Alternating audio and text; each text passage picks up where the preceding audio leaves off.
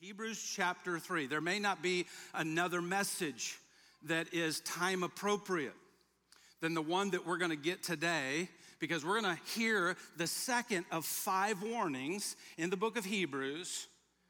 And the second warning is this: don't harden your heart. Don't harden your heart.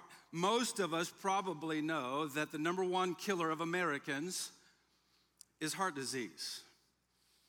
Arteriosclerosis, the hardening of the arteries so that the blood doesn't get to flow to and through the heart. Now, heart disease doesn't happen suddenly. It happens progressively. A heart attack is sudden, right? But heart disease happens over time. Now, the reason I bring that up is because the English word sclerosis really is in this text twice.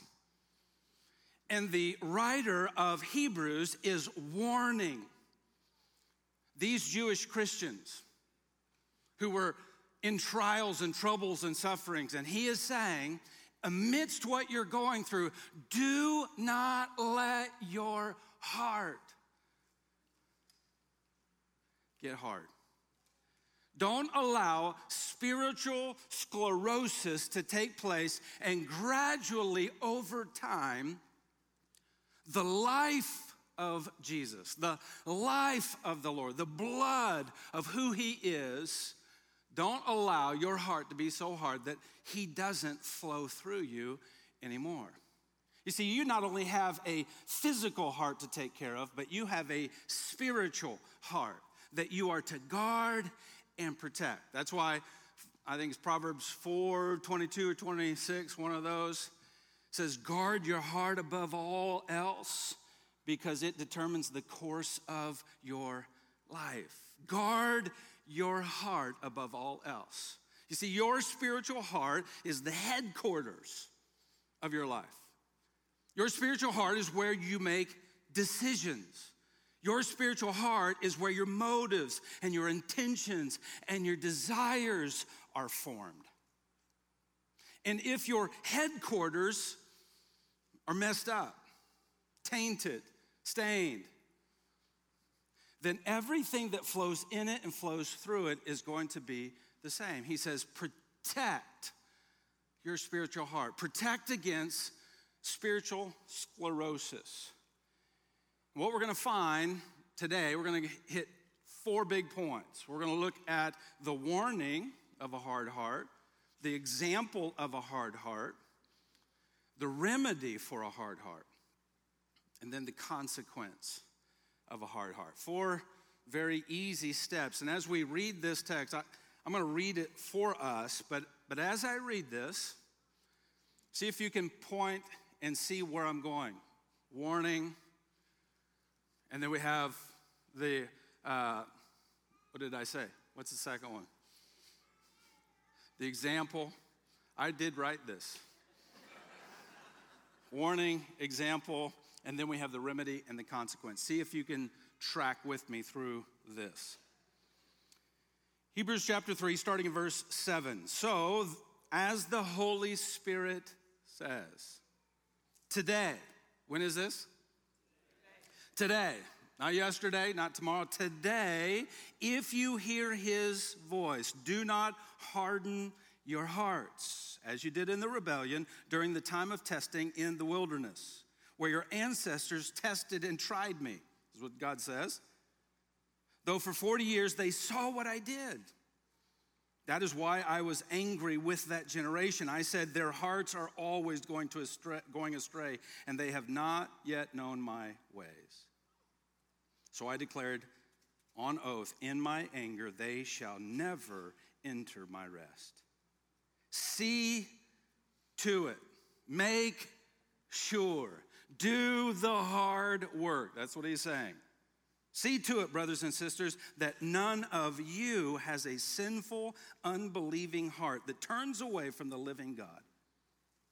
But encourage one another daily as long as it's called today, so that none of you may be hardened by sin's deceitfulness. We have come to share in Christ if indeed we hold our original conviction firmly to the very end. As it has been said, today, if you hear his voice, do not harden your hearts as you did in the rebellion. Verse 16, who were they who heard and rebelled? Were they not all those Moses led out of Egypt? And with whom was he angry for 40 years?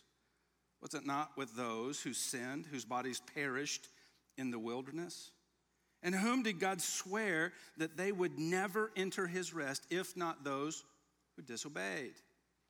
So we see that they were not able to enter because of their unbelief.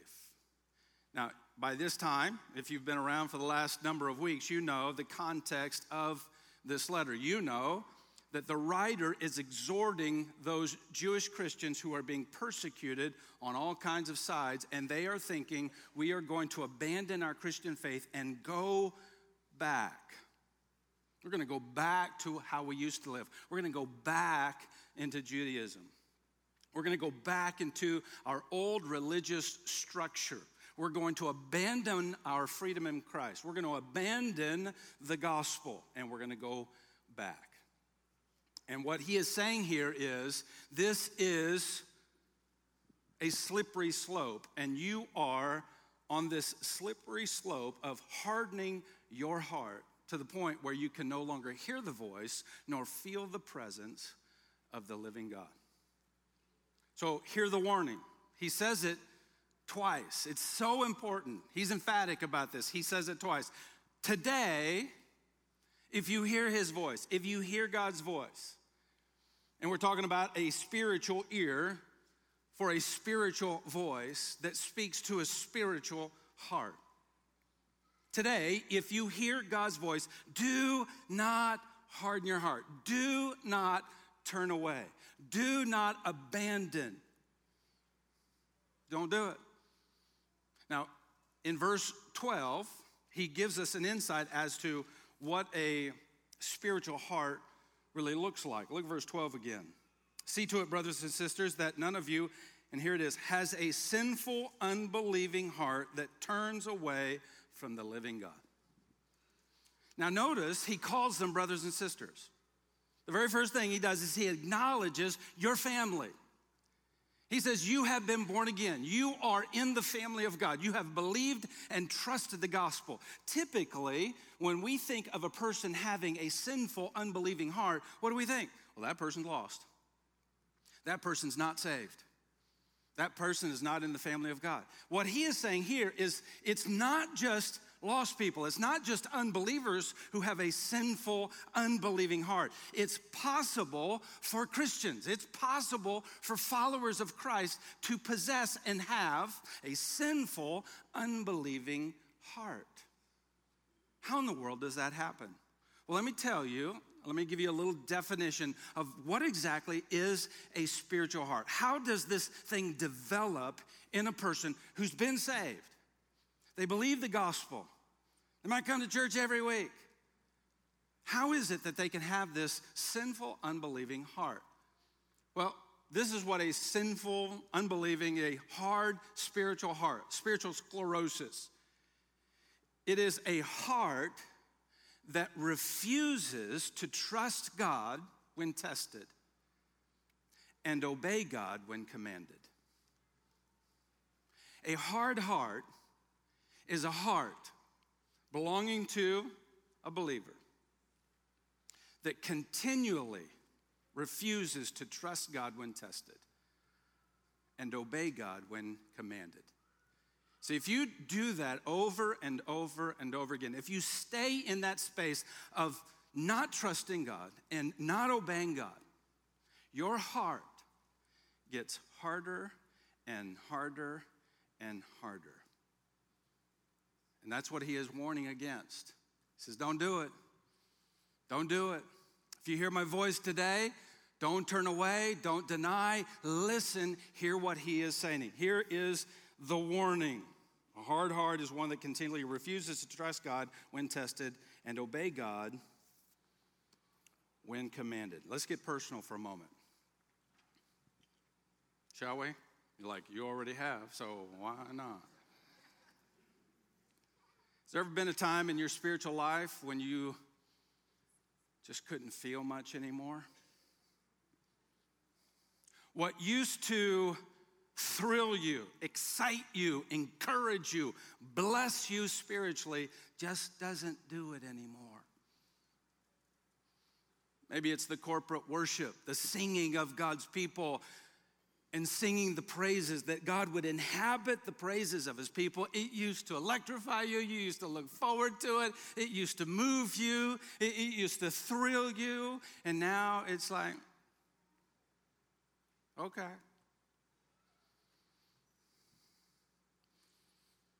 Maybe it's the preaching of God's word. You just had an appetite. You couldn't wait to hear God's word preached, see what God was going to say, what you could learn, how he was going to redirect you.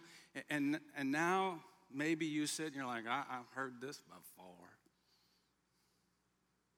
Why doesn't that guy wear a suit?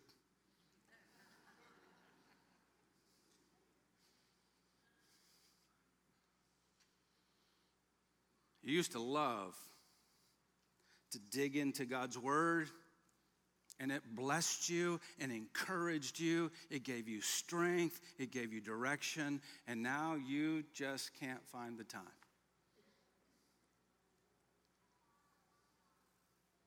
And when you do, it just seems dry. Seems irrelevant to your life. You used to love to pray, commune with God, and have a two-way conversation. You speaking to him, him speaking to you. And now, when you pray, it's just you throwing your requests up to him, and sometimes it feels like it's really not even going past the ceiling. What we're talking about here is a hard heart. If that's describing you to some degree, you just have to hear the warning. And if you're hearing the warning of his voice and you're saying, and that's me, and there are other things going on that I just know. Maybe the things that you used to think were sinful or harmful or to be avoided, now you find yourself doing, thinking those things. And you find yourself making excuses as to why it's not a big deal.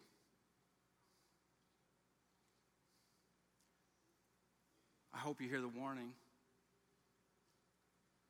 Spiritual sclerosis could be setting in. And the longer you stay in that, the harder your heart gets, and the less a voice of God you can hear, and the less presence of God you can feel. And it won't get better by itself. It just won't. So, okay, I hear that, Pastor Bob, but can you give me an example? That's what the Hebrew writer here does. He gives a very specific example from the Old Testament.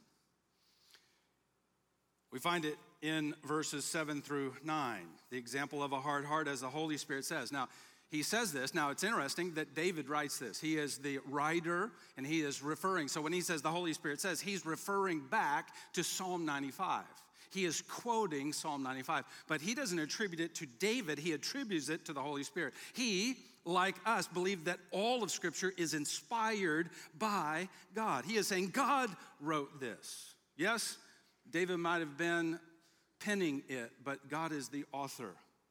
And he says today, so he's quoting, if you hear the voice, do not harden your hearts as you did in the rebellion during the time of testing in the wilderness, where your ancestors tested and tried me, though for 40 years they saw what I did. He says the Holy Spirit needs to remind you of Psalm 95. You remember what Psalm 95 is? Right off the top of your head? I mean, there are 150 of them. It's kind of hard to know what all of them say specifically, right?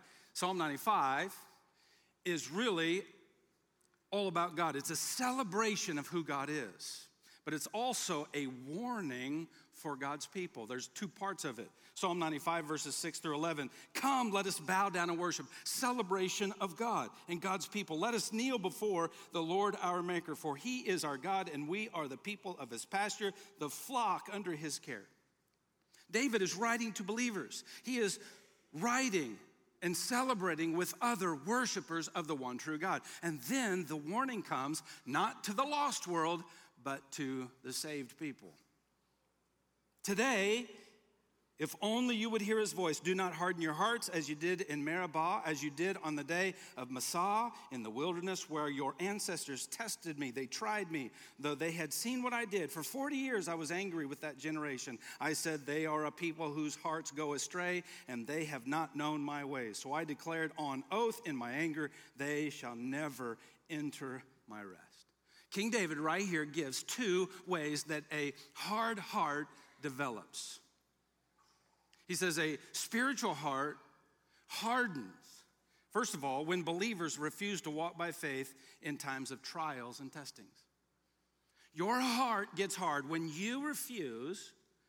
I refuse to walk by faith in the times of testing and trial. David uses the example of the children of Israel in the wilderness during the Exodus. Now, keep in mind, the Hebrew writer, he writes this letter in about 60 AD. He goes back 1,000 years to King David, somewhere around 900 BC. And then King David, he gets the example, and he goes back another 400 years to 1300 BC and the children of Israel. This is an important example. Now, you remember the story of the children of Israel, probably. You remember what God did for them. They're in bondage. They're in slavery to Egypt. It is a picture of lostness. It is a picture of every person who is lost without Christ. They are in bondage. That's the picture. They're in slavery. And God does miracle after miracle after miracle, demonstrating his power. And you remember Moses, on behalf of God, says, let my people go. Pharaoh says no, and God sends 10 plagues. On the 10th one, finally Pharaoh says, get out of here. Like, now, get out. Get as fast and as far away as possible. And so they do. Freedom. They have been rescued. They have been freed from the bondage of slavery. This is salvation. This is the experience. They have been freed. But then they come to the Red Sea. They don't know what to do. They can't get across this sea. And God does another miracle. He opens it up and they walk. The whole nation walks across on dry ground. They turn around and Pharaoh's armies, they decided, you know what, we want you back. And what happens? The walls of those waters collapse on the armies and drown them all. There's rescue. There's protection. They get out of that and they are in the wilderness and they realize, man, we didn't stop by McDonald's on the way out here. We don't have any food. The kids are hangry, right? And everybody's going crazy. And God drops angel food cake from heaven. I mean, just manna, manna, manna. Every day, all they need to satisfy their needs. Miracle. And then they get to Rephidim. And they realize, you know what? We don't have any water. They run out of water in Rephidim. And what happens? It says they began to question and quarrel and complain. Moses, you're telling us that you brought us all the way out here into the wilderness to die of thirst? Now, why is it that they would think that they were going to thirst and die of thirst out in the wilderness after God had done miracle after miracle after miracle after miracle? Because they were refusing to trust God in the middle of their testing. Even though they had seen miracle after miracle after miracle after miracle. And you know what God said? God said, I am so angry with you. So angry that you are not going to enter into the land that I have promised. You ever done that? Have you ever had a time, maybe it's a financial conundrum,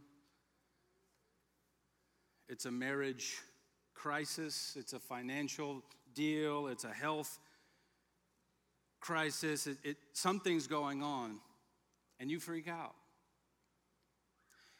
And you refuse to look back at what God has done for you time after time after time after time.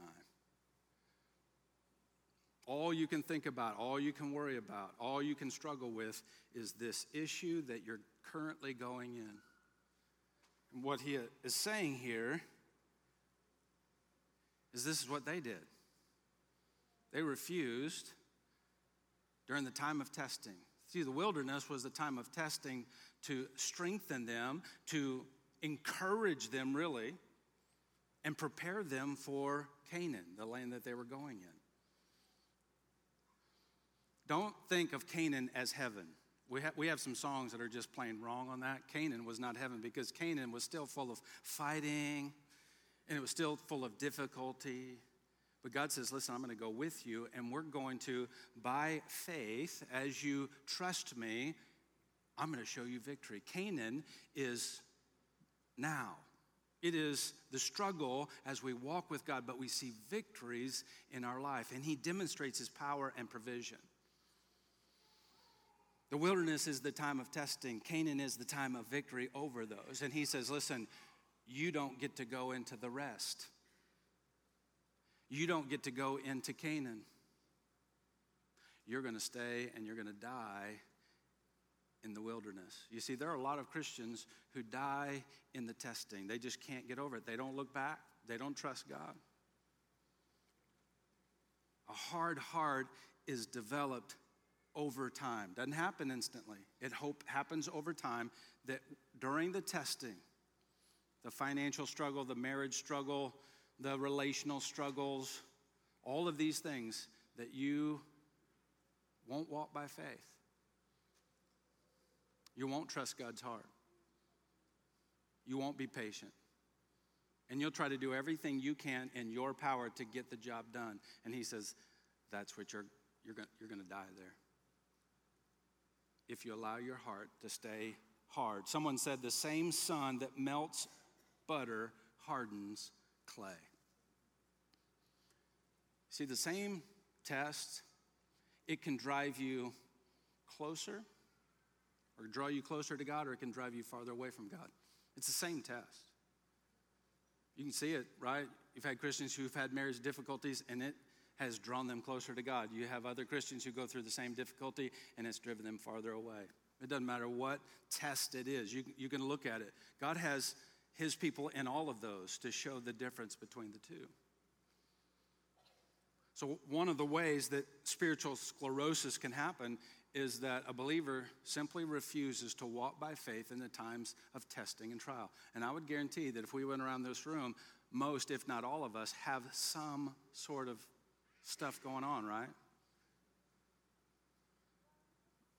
Anybody? All right. I see one honest person in the back. All right. I'm talking to you back here, right here. Let me ask you, what's the level of trust and what's the demonstration of faith that you're showing right now in the midst of your trial and the struggle? That will really give you a gauge on your heart and the health of your heart. Children of Israel, they decided they were not going to fix their eyes on God. They were going to try to figure it out themselves. They were even willing to go back into bondage. I mean, think about that for a moment. They were willing to exchange the freedom with God for the bondage of Egypt. Isn't that crazy? They would rather go back to the familiar than walk by faith in the unfamiliar. You see people doing that all the time. I'm just going to be comfortable in the pain here rather than walk by faith and see what God is going to do and obey him and trust him. So there's a second aspect. One aspect of a development of a hard heart is a believer refusing to walk by faith in times of testing and trial, but also a believer then refuses to live in obedience, even when God orders them, commands them to do so. You realize every time you say no to God, every time you refuse to obey, it just gets easier to disobey. Every time you refuse to trust, it gets easier the next time not to trust. And what he is wanting is a sensitive heart, keeping that spiritual heart sensitive to him, excited in him, encouraged by him, blessed by him, obedient to him, trusting of him. And the testing and the trials and the suffering are a part of keeping that heart sensitive and obedient. Look at verses 10 and 11. He uses a second illustration of a hard heart. That is why I was angry with that generation. I said their hearts are always going astray, and they have not known my way. So I declared on oath in my anger, they shall never enter my rest. Now again, the Hebrew writer, he is quoting the Old Testament, but he is quoting a different portion. Still of the Exodus, but it's a different part. Now it's Numbers 13 and 14. This is after Rephidim. Now, in that, Rephidim, you remember that God said, change the name. Call it Massah, call it Meribah, and that meant testing and quarreling. This is no longer Rephidim. This is what you guys did right here. They get through that. God leads them through that, and they get to a place called Kadesh Barnea. Now, the Bible says it was kind of an oasis. And it was right as you go into the promised land, right as you go into Canaan. This is the land that God had promised not only to them, but to Abraham generations before. And Kadesh Barnea was that last stop, and it was an oasis. It was kind of a paradise, and they were celebrating that they had just gotten to that. And God said to Moses, send 12 spies into Canaan, check it out, kind of a reconnaissance kind of thing, and see what's going to have to be done. Come back, and we'll lay out the plans and go in. 12 spies come back. They all have the same report. It is better than even what God had said. It is a land overflowing with milk and honey. It is unbelievable. There are grapes the size of your head. I mean, it's just unreal. But, and all 12 said this, there are giants in the land. There are some severe adversaries. 10 of the spies said, they are so big and so bad and so mean and so ugly, we need to stay right here. We cannot go in, we will be defeated. Only 2, Caleb and Joshua, said, yes, they're big. Yes, it is going to be tough. But our God is bigger. Our God is greater. And he's going with us. We must go into the land. The one who brought us out of Egypt will certainly take us into Canaan. Now, here's where the majority is not always right. Right? They believe the majority report. And they refused to go in. And God said, you're going to die right here. Remember that he said every adult male over 20 not going to enter in. You're going to stay right here in the wilderness. What was meant to be a 2-week journey to prepare them, to strengthen them, to increase their trust and their hope and their delight in God. It was supposed to be a 2-week walk turned into a 40-year journey. Now keep in mind, in the Bible, Egypt represents lostness, bondage, slavery to sin. The wilderness is a time of testing and trial. We've been brought out of bondage by Christ, by what he has done on our behalf. But it's have you noticed when you're saved, it doesn't mean you're just problem-free and life is a cruise, roses and problem-free. No. This place isn't heaven. Have you noticed? Some of you are looking at me like, can you go back to the patriotic sermon?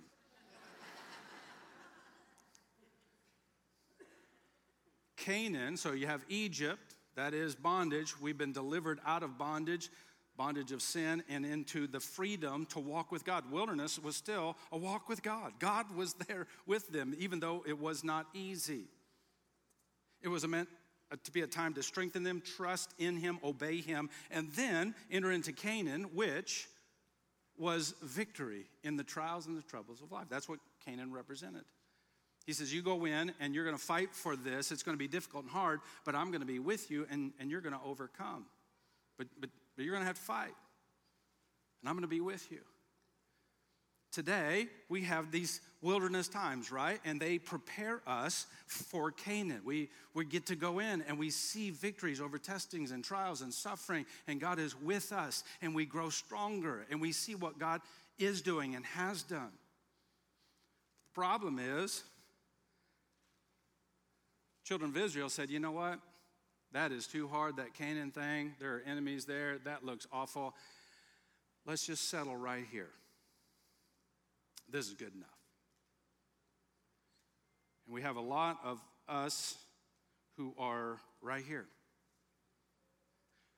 We're settling for the wilderness. And some of us have been in the wilderness of testing so long, and we've been lacking trusting God and obeying God, that we think this is where we're supposed to be. And it's not. And he says, I was so angry with them that I said that most of you are going to die in the wilderness. You realize if you put your finger on a hot stove, you can sear, right? You can sear your fingers, you can sear the nerve endings where you don't feel anymore. You can sear your heart to the point where you can no longer hear God. I'm not saying that you're not a Christian. I'm not saying that you're not a believer. I'm not saying you're not going to heaven. Well, what I'm saying is, we're going to see at the very end the consequences. You can't enter into the rest of God. That's Canaan. You've seared your heart to the point where this is where you're going to die. That's why the warning is so important to hear. If you still can hear it. That's why some of you are not hearing this. I'm sure of that. Your heart is so calloused and hard. You're going to die in the wilderness. Who I'm really speaking to those of you can still hear the voice of God. And you still have a choice. You can respond to not hardening your heart. Now, there is some good news here. You're like, man, this is heavy on. I just came to celebrate America. There's some good news because there's a remedy, and he gives a twofold remedy here. One is implicit, and the other is explicit. The implicit remedy is examination. Part of the remedy of if you are developing a hard heart, spiritual sclerosis, it's examination. He says, see to it, make sure, do the hard work of examination. You do the hard work. Examine yourselves, brothers and sisters, that none of you has a sinful, unbelieving heart that turns away from the living God.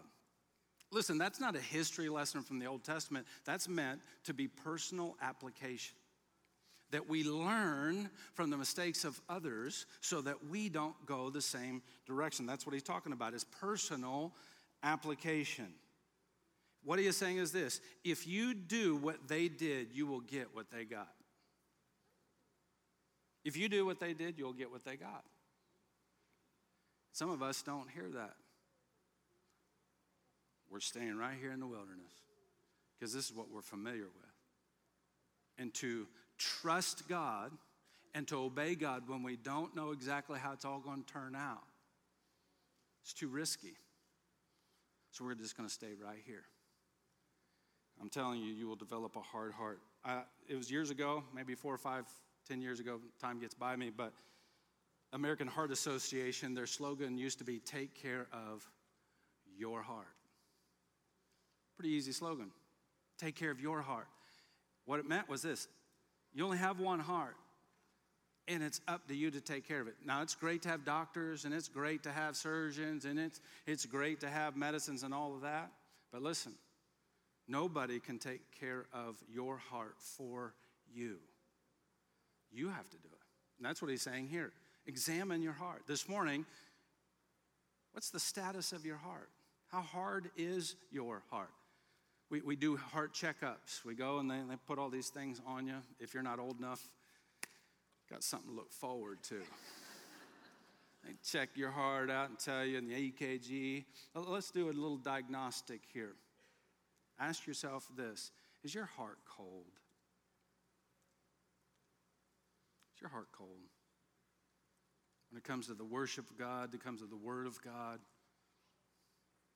when it comes to the people of God,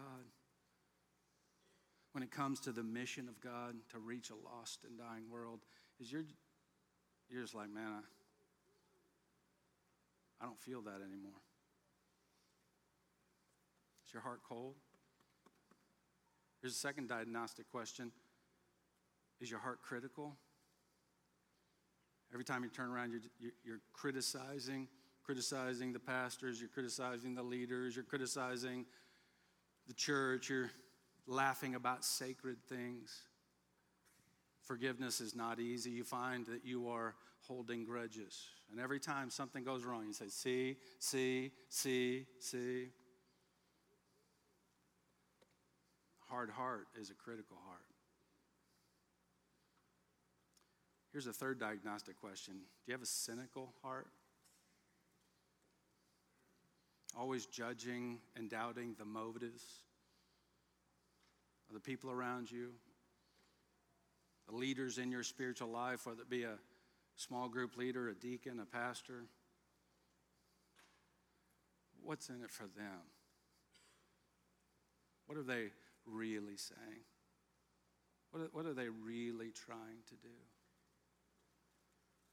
You have a cynical heart? Those are some diagnostic questions to help you see where your heart is right now.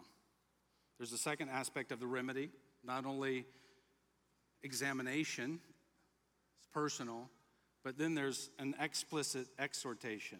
But encourage one another daily, as long as it's called today, so that none of you may be hardened by sin's deceitfulness. We have come to share in Christ if indeed we hold our original conviction firmly to the end. You see that word encourage? But encourage one another. It's parakaleo. It's one of the words that we get, paraclete, which is Holy Spirit. The Holy Spirit is the one who comes alongside. That's what that word is, the one who comes alongside. The Holy Spirit comes alongside of us and points us to Christ. We are, as believers, to come alongside one another and encourage one another, exhort one another, and even correct one another in our spiritual lives.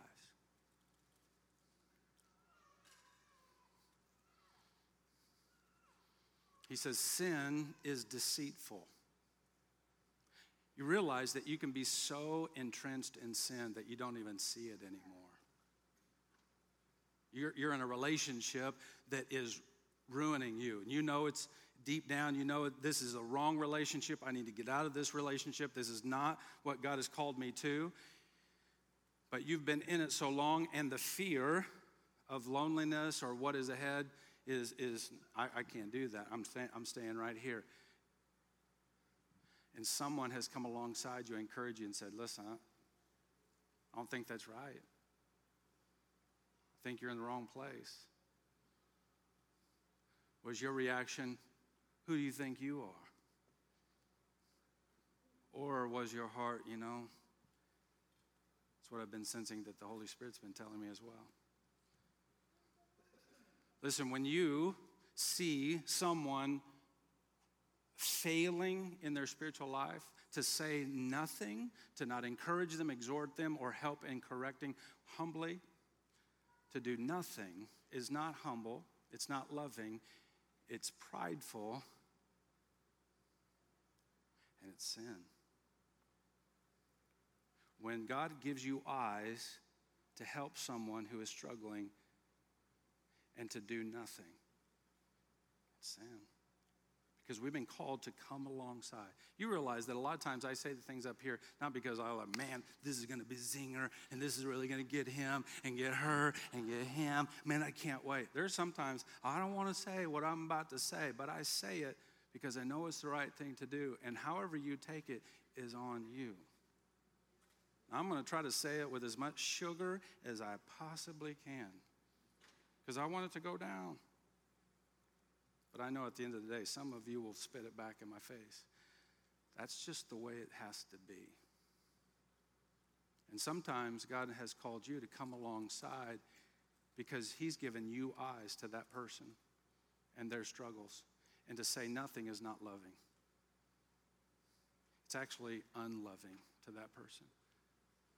When someone does come to you and says, hey, I love you, and I love you enough to have the courage to say to you, man, I think you're going the wrong direction.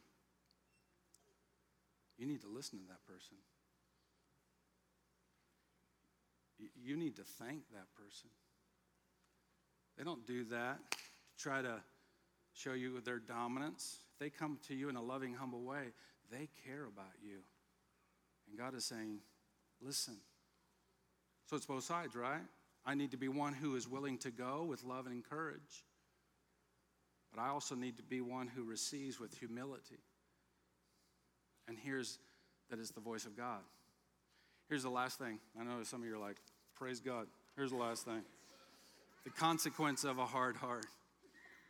The consequence.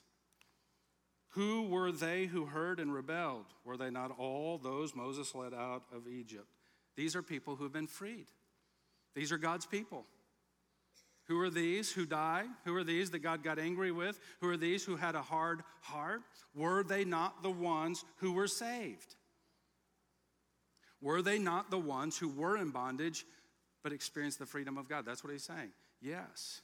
And God said to them, these saved people, these family of God, he says to them, you will not enter my rest. Now again, when we read that, sometimes we think, they're not going to heaven. It's not what he's talking about. This rest here, certainly there's an aspect, and we'll get to that in chapters ahead.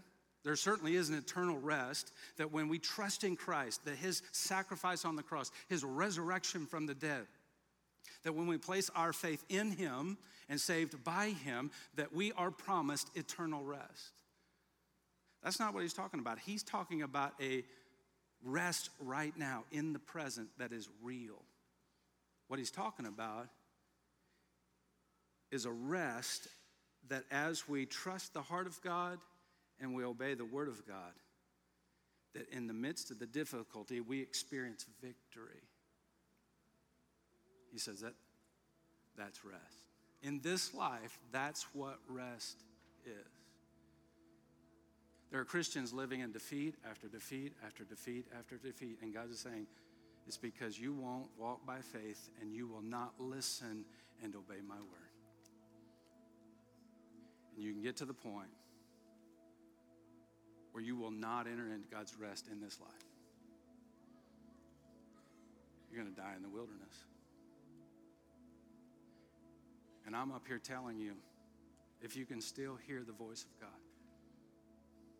don't harden your heart. When is the day to hear the voice of God and repent and believe and trust and obey? When is it? One of the most dangerous words in the dictionary is tomorrow. Yesterday is gone. Tomorrow is not promised. All you have is today. Today, if you can hear his voice,